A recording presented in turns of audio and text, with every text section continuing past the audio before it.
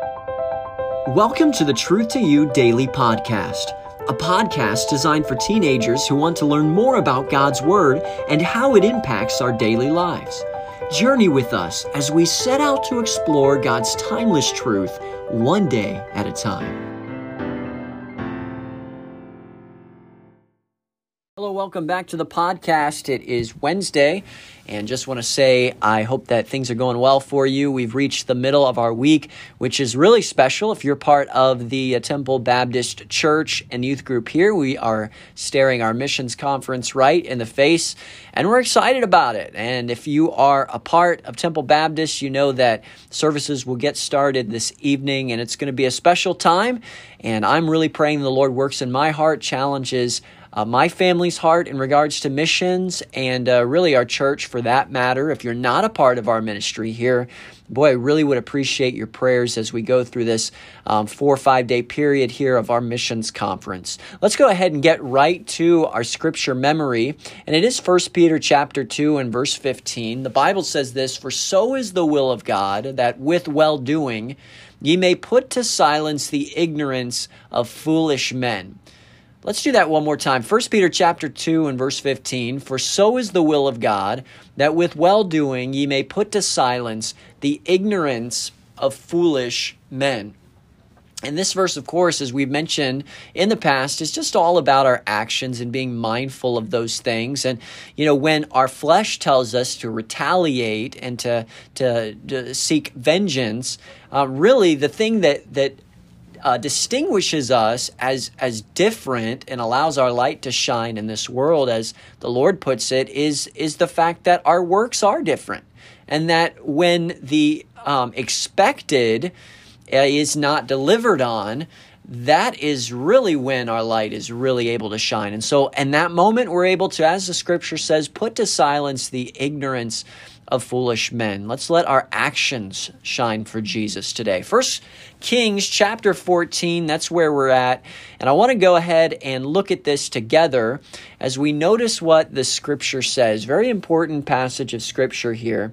And as we look at verse 22, I just want you to listen as I read this verse. Perhaps you've already read the chapter, and that would be great. I'd encourage you to do it if you have not. But verse 22 says this, "And Judah did evil in the sight of the Lord, and they provoked him to," get it, "jealousy with their sins which they had committed above all that their fathers had done." So I want to take a moment now, and I just want to talk about what I would call godly jealousy. Have you ever seen or looked at a statement in Scripture and wondered whether or not it was sort of contradictory to other portions? You know, if you have thought that, can I just say that you're not alone? In fact, I have found myself thinking that. I remember when I was younger, I'd read the Psalms, and I'd see a statement that said, "God is a terrible God," and I think about that, and I think, wow, that just sounds contradictory. I mean, the psalmist is telling the Lord, he terrible in the sense of bad or anything like that. And of course, my understanding was lacking there about what the psalmist meant by terrible. And certainly that can be the case as we see here jealousy in regards to our God. And we see that, right? For instance, the Bible appears here to be telling us that the Lord was provoked to jealousy.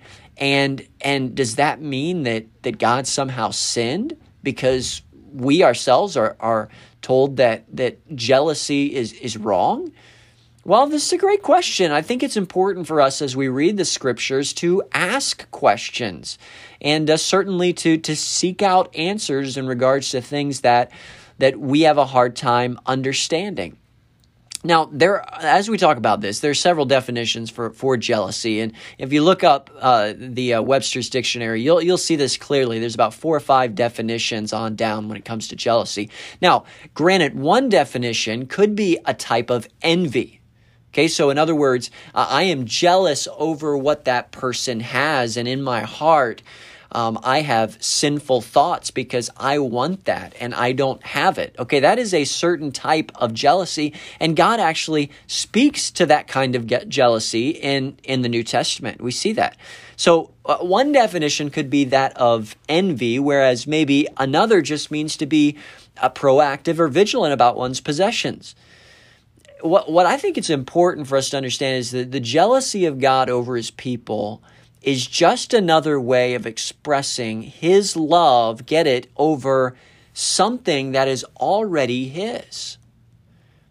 I want you to think about this for a second. In fact, 2 Corinthians chapter 11, verse 5, Paul here is describing something that he describes as a godly jealousy.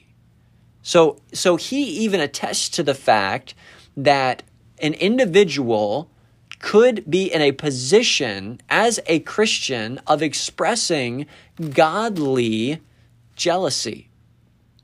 And that's simply what's happening here with the Lord. When the Bible tells us that God is jealous over our love for the world or our love over something else that we have placed above him in matters of importance, he's simply revealing the true expression of his heart, his love for us.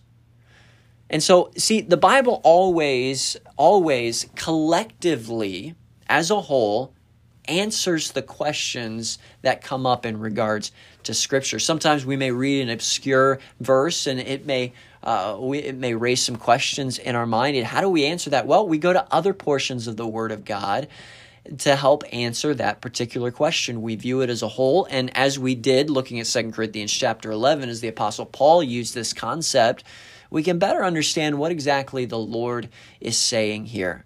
So if I could read that verse one more time with this hopefully better understanding that I have. 1 Corinthians 14:22, and Judah did evil in the sight of the Lord. There's something that is unhealthy that is pulling Judah away. And they provoked him to jealousy. In other words, their actions made him long for their attention. And the Bible goes on to say, with their sins which they had committed above all that their fathers had done. So remember this, teenager. Remember this, parent, single person, whoever is listening. Just remember that when you and I chase after things that we place above the Lord, boy, we could just know in God's heart that he longs for our attention of him and our fellowship. He longs after us with a godly jealousy. Because in reality, he bought us twice. We could say that we are his and he bought us twice. Number one, he made us. He has a right to us because he made us. But number two, he bought us with a price. He gave his son for us.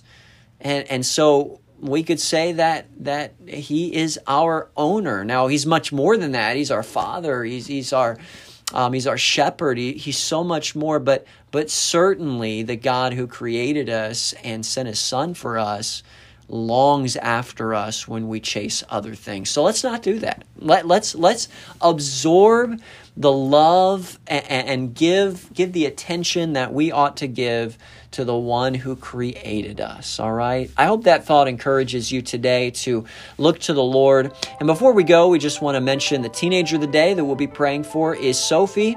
So take some time to pray for her today, and I know she'd appreciate it. Take care, and we'll see you next time.